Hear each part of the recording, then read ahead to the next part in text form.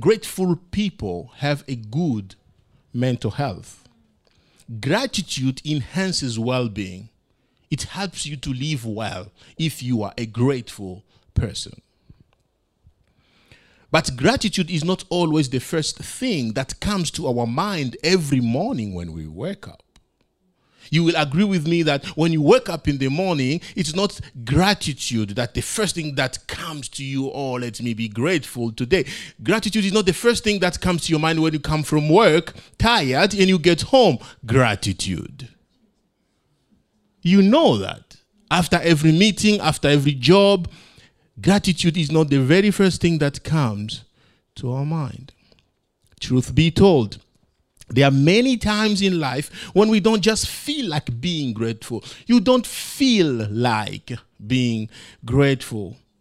Now and then, you can find yourself in a situation where being thankful isn't easy. To say thank you is not easy. Not because you are not a grateful person. You know yourself as a grateful person. But because something might have happened or maybe is still happening, and being grateful is not the first thought on your mind because something is going on and you don't feel like saying thank you. Have you been there? I have. Have you been there where everybody around you seems to be enjoying their lives? They are posting their holiday photos on social media and you see like, wow, I want to go there too. They look happy, talking about their next project. They finished one and they are going to start another one. And you're like, wow, look at these people. Everything looks perfect for them. It feels awkward to be part of that conversation because things don't feel the same for you. When they are talking about it, you feel like I have nothing to contribute because that's not how my life feels like. When they post their things on social media, you feel like I have nothing to post. When they are talking about it at church, you feel like I have nothing to talk about. At work, you feel like no, that's not a place to be. Have you been there where you come to church and the person at the front will say, let's praise God, let's sing and be grateful for what he has done, and you look at yourself, what has he done?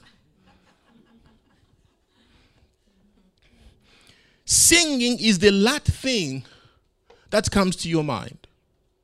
You just feel like, yeah, I'm just here because I know I have to. But singing is not my thing because I don't really know why I should be grateful. If you have found yourself there, know that you are not the only one. You're not the only one. Someone has been there too, where you feel like you just don't have a reason to be grateful. You are not the only one. If you are here today and you feel like you don't have a reason to be grateful, it's okay. It's okay. Paul, who wrote 13 or 14, there are still some argument there, but 13 at least of 27 books in the New Testament. The guy, the most powerful evangelist, apostle of God, found himself in a similar situation, just like you, just like me. And here is what he said. Philippians chapter 4, verse 4 to 7. Rejoice in the Lord always. I will say it again, rejoice. Let your graciousness be known to everyone. The Lord is near. Don't worry about anything. But in everything, through prayer and petition, with thanksgiving, let your request be made known to God. And the peace of God, which surpasses every thought. I don't know if surpasses or surpasses, depending on which school you went to. Voila. Every thought will guard your heart and mind in Christ Jesus. Paul, good on you. Philippians 4, 10 to 13. I rejoiced in the Lord greatly that once again you renewed your care for me. You were in fact concerned about me, but lacked the opportunity to show it. I don't say this out of need, for I have learned to be content in whatever circumstances I am. I know both how to have a little and I know how to have a lot. In any and all circumstances, I have learned the secret to being content. Whether well-fed or hungry, whether in abundance or in need, I'm able to do all things through him who strengthens me. Here is a man in prison. Paul was in prison, waiting to be sentenced and even at risk of death penalty. Paul was writing this to the church in Philippi that he started 10 years before he was arrested. After receiving a monetary gift from that church in Philippi, he received some money from them, and he was writing to them to encourage them and to thank them for what they've done. But remember, he was waiting for a sentence in Rome where he could even face death. Let me ask you, if it was you, what kind of message would you send to the people you know they care about you when you are in such a situation? You are waiting for a sentence. You are waiting for something that may cause you danger. And you know someone cares for you. In fact, they've sent you money. That means they care. And they are sending you this money and you are writing to them. What would you tell them? If it was me, I would tell them how hard life is in prison. I will tell them how mean the guards are and how disgusting the food is. Or the toilet. How dirty the toilet is and how hard the bed is. There's not even bed and I'm sleeping on the floor. And I will explain to them because I know they care. Because I know they care. So I'll explain all these bad things I'm experiencing in prison. He took the opportunity to encourage them to do something completely different. Completely different. Paul was in a physical prison, but he was spiritually free. His soul was free, but his body was in prison. Here he is. He's writing to people who may have been physically free, but their souls were in custody. Does it make sense? Paul is writing to people who are outside, but the kind of language he's using seems like those people are in prison. He needs to speak to them about how to be free, how to be happy. He's free in his soul. They are not. So it was not dictated by where he was. Paul was free from anxiety. He was free from fear. He was free from complaint. He was free from that. He was free from complaint. He chose to be joyful and encouraged the people to choose to be always joyful. Imagine from prison you are telling people, always be joyful. Paul's attitude doesn't seem natural for someone in custody, waiting to be sentenced. Someone waiting to be sentenced does not write such things. But if joy can be commanded, if he can say, be joyful, be joyful, be joy. If we can tell people to be joyful, it sends a message that it's a choice and not a feeling. That joy is a choice and not necessarily a feeling. Because you don't control a feeling. A feeling is a reaction to something, while a choice is something you decide, you make it happen. Joy is a decision rather than a gift. You make it happen. We can step into joy instead of waiting for it to happen to us. You can stay there waiting for your joy. And I'm encouraging you to keep waiting. And you will wait and keep waiting. Keep waiting.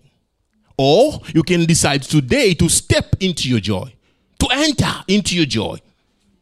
And it will happen. That's what Paul is telling them. Don't wait for something to happen for you to be joyful. Step into your joy. Be joyful. So here are 3 lessons we can learn from Paul. The first lesson Paul is teaching us is joy is more than a feeling. Joy is more than a feeling. When the Bible says that joy makes us fulfilled, that joy is the fruit of the Holy Spirit, it doesn't mean we should wait for something to happen. God is not going to breathe his joy upon us. Receive. No, you have it already. The day you gave your life to Jesus, the Holy Spirit came to live in you, and he came with the gift. He came with this seed of joy in you. It's up to you now to recognize it and tap into it. A fruit is developed. Most of the times, God doesn't give you a product. He gives you a seed to the product so that you can work on it. Most of the times. He has given you a seed to your joy. Would you step into it? So people can make you happy, but no one can make you joyful. Did you know that? Comedians can make you happy, but they can never make you joyful. Many things can affect your hormones. Your happy hormones. A joke, exercise, a nice gift, a smile. You see, I'll make you happy. I don't know if I'm making you joyful. Maybe you're smiling because you're happy, but you're not necessarily joyful. People use these tools to make others happy. But happiness is generally a response to what is happening around us. However, joy can be present regardless of your circumstances. Joy can be there. People and things can make you happy, but they cannot make you joyful. They cannot. So when you decide to follow Jesus with this seed in you that you already possess, that he gave to you of joy, God is looking forward for you to exercise it and build more and more joy. God does not send you to look for joy. Instead, he asks you to ensure that no one takes it away. Are you with me? You don't need to go and look for it. You have it, so make sure no one takes it. That's what he is expecting from you. He expects you to utilize the joy you have already received and not try to find it. Sometimes we try to find joy. We travel to find joy. We do things to find, we organize things. We organize holidays and parties to find joy. No, it's not joy we are looking for. That's happiness. Joy is already there. Just need to tap into it. Just reach out. It is there. It is in you. Some comments from the Bible are tough to understand. They're even hard to live out. Yeah, let me be honest. Rejoice always. That's what the Bible is asking you and I. Always? Do you know what always means? Really? Always? Do not be anxious of anything. Are you sure? I would ask God, what do you mean by that? Anything?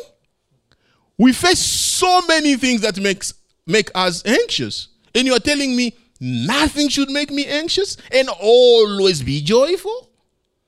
This command I just had. First, to understand it. Secondly, to apply it. How do you implement this? Be joyful always. Do not be anxious of anything. How could God expect me not to worry about anything? Okay, let's ask him. God, how could you expect me not to worry about anything? Tell me this morning. I want to know. The answer is because he has given you the Holy Spirit. You are not going to do it on your own. The Holy Spirit in you will enable you to do it. There is nothing God can tell you to do based on your strength. They failed. The Old Testament, they failed. They failed. The reason why God expects us to do what he tells us to do is because he has given us the power to do it. That's all. It's not about our strength. It's about the Holy Spirit in us. So when I'm saying rejoice always, we may say, how does it look like? Just the Holy Spirit help me. It's possible. It is possible. So let's read that Philippians chapter 4, 10 to 12 again. I rejoice greatly in the Lord that at last you renewed your concern for me. That is Paul. Indeed, you were concerned, but you had no opportunity to show it. I'm not saying this because I'm in need, for I've learned to be content. Whatever the circumstances, I know what it is to be in need, and I know what it is to have plenty. I have learned the secret to being content in any and every situation, whether well-fed or hungry, whether living in plenty or in want.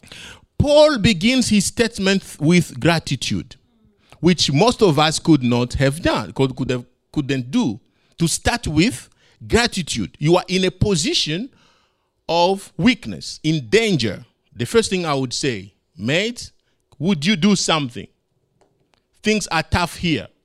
That's how I would start my letter to you, Simon. But he starts with, I rejoiced greatly in the Lord that at last you renewed your concern for me. At last indicated that they took some time to intervene. Follow me. When he says at last means, I was waiting for it. It took a bit long, but at last you've done it. At last you've done it. He then assumes, indeed you were concerned, but you had no opportunity to show it. Every time we are under pressure, we can choose between contentment or complaint. This is how joyful people think. Joyful people assume the best of others. He says, even though you took long, indeed you were concerned about me, but you had no opportunity to show it. How did he know? How did he know that they had no opportunity to show it and they were not just lazy, they didn't care? Why does he choose to frame his language into a positive context? Do you see what he's doing? Yeah. I know that you didn't do it, not because you don't care about me, but because you did not have the opportunity to do it. He's justifying their lateness. He's justifying why they didn't do it all that time. They didn't tell him. Are you with me? They did not tell him we took long because we did not have the opportunity. No. He just assumed the best. He assumed the best of others. Do you assume the best of others?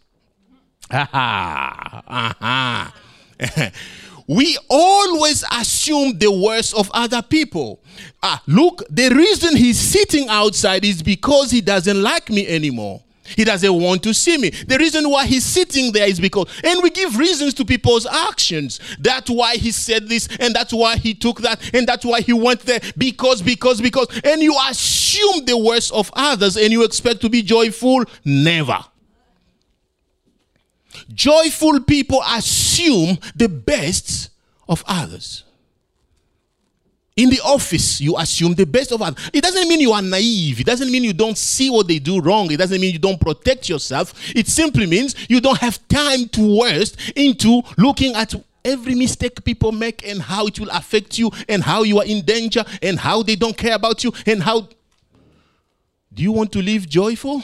Assume the best of others.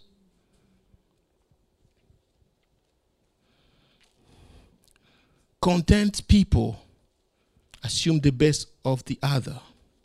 Content people always find a reason to be grateful. He was just grateful. Even though you took long, I'm happy. So this is how I define joy. Joy is the determination to praise God in all circumstances, trusting that He is in control of all details of my life and that He's working for my good and His glory. This is what joy represents to me.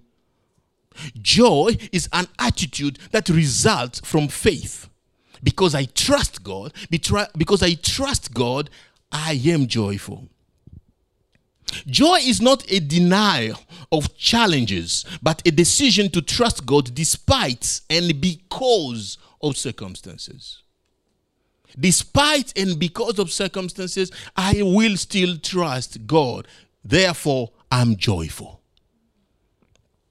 The second point that Paul is teaching us is joy is not about your place, but God's presence.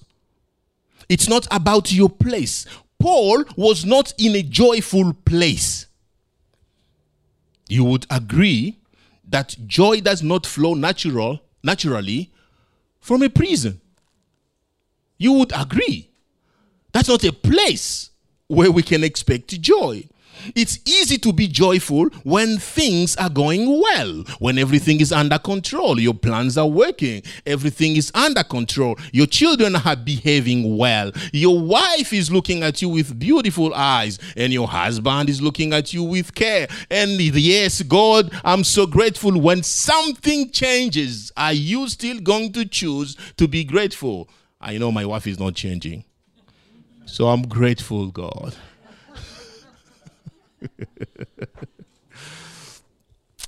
Are we able to be grateful when the going are hard? We rejoice because of God's presence. Not because we are happy, but because God is present. That's when we praise God. Because we know God is here, is around us.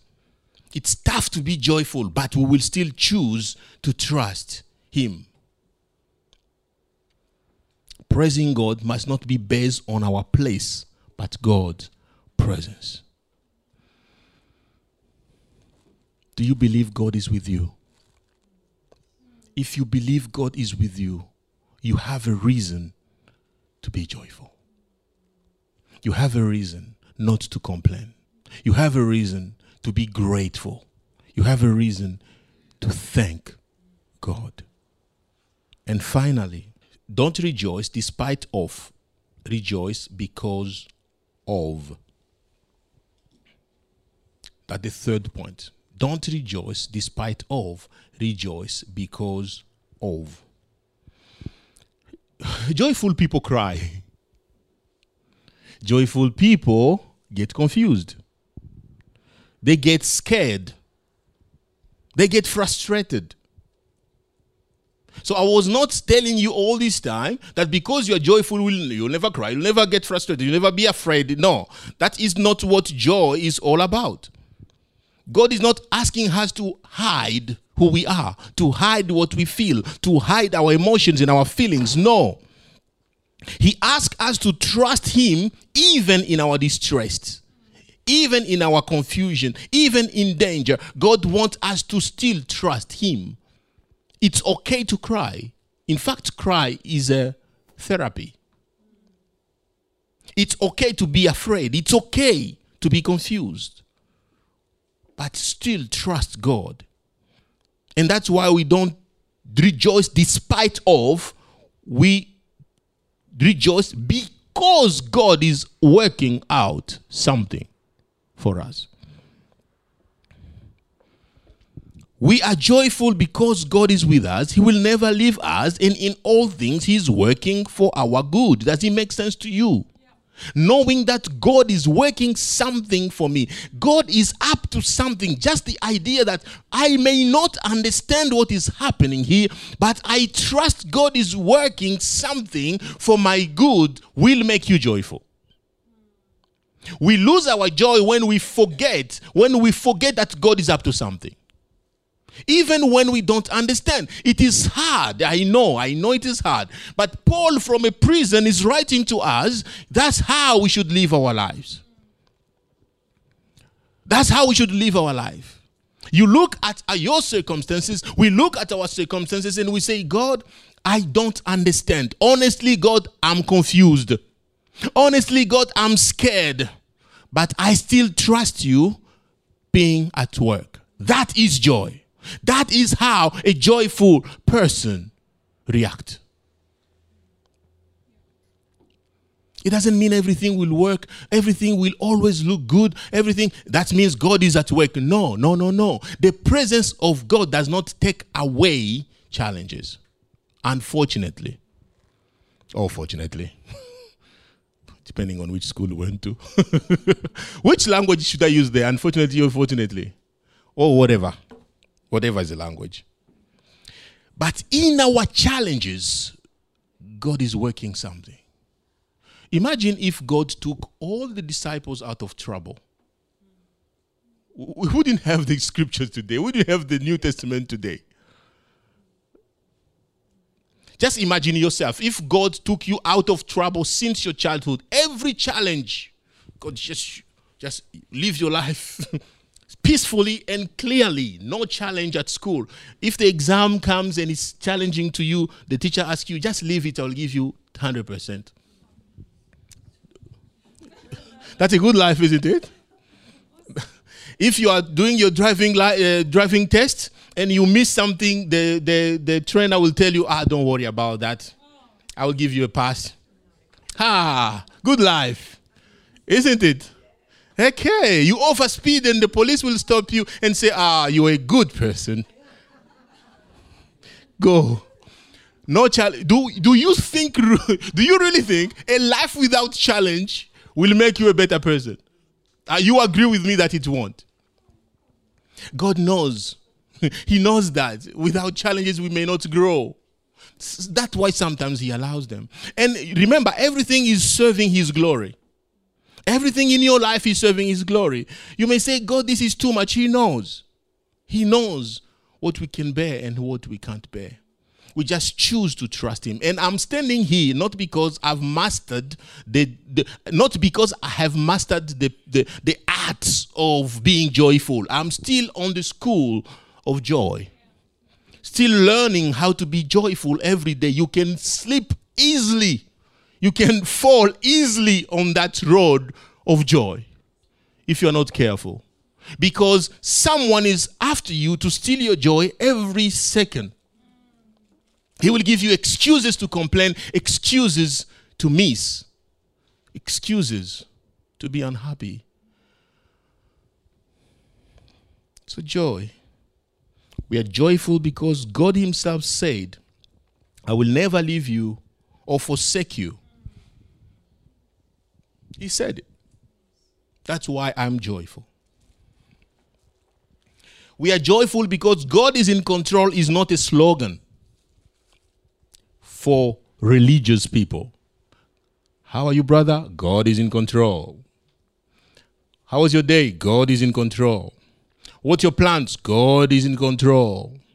How is your wife? God is in control. And children? God is in control. How is school? God is in control, brother. No. God is in control is not a slogan. We say it because it's a statement of faith that reflects the reality of our life. If God was not in control, we would be gone. It's because God is in control that we are still here. And that's why his will is still being fulfilled on earth, because he is in control. That's why our lives will serve for his glory, from glory to glory. God is in control. Don't rejoice instead of, that is denying the problem. When you rejoice instead of, it seems like, even though that is happening, I'm still rejoicing. That's not how God wants us to rejoice. He wants us to rejoice because he is in control. Do you get it? Instead of is ignoring the problem. Because of is acknowledging the problem but put God on top. We rejoice because we trust God. When you do those mind exercise and you learn to live a positive life, you feel the positive energy coming from this side. And you feel the negative energy going that side. And you feel like, life is back in control. You are living instead of. You are ignoring the problems. They train people to do that. to take the negative energy coming from here and the positive energy going from there. I'm not against doing those, like, look, if that's what you do as a business, that's fine. I'm just saying that's not what the Bible tells me to do. The Bible doesn't tell me to sit down and take my problems and ignore them, put them in a box and throw them away. That is not what God is asking me to do. God wants me to acknowledge them, to look at this problem and how big it is and see the mountain in front of me and then say, my God is bigger than this. That is what God asks us to do. I put God above every issue in my life. That is rejoicing because of, not instead of. God is in control. So these are three things I would like you to do. Just imagine how it would be where parents and all children in a house live with a grateful attitude toward God and toward each other. Just imagine that family. Just imagine hearing thank you from your workmates after every event or incident at work. Thank you, mate. Thank you. Just imagine that. Just imagine if you learn to say thank you every day and all the time. Just imagine your spouse saying thank you even when you forgot to pick up the kid from school. Thank you. No, but you wash the dishes in the night. Yeah, that was a way of paying back. Thank you. Just imagine if that's the kind of environment we create, where we rejoice, we say thank you to each other. Say thank you.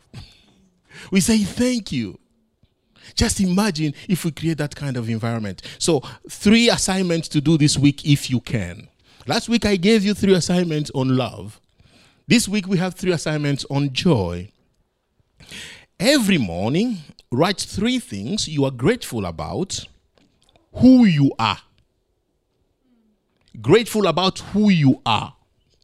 Your body, your skills, your spiritual gifts, who you are.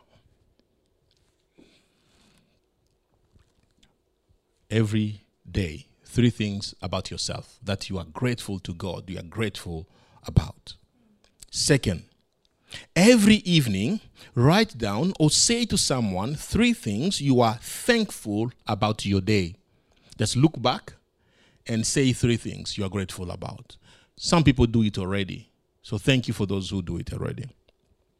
Look back in the evening and say thank you to how God led you in the day. 3 things.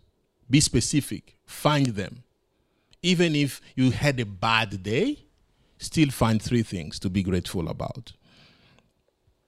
And the third one, find 3 things to be grateful about.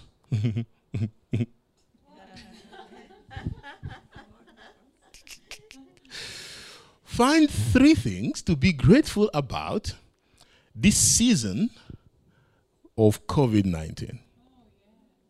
From March 2020, I think, that's where it hit Australia. I think from that around that time, beginning of 2020, up to now. What are the 3 things you are grateful about in this season?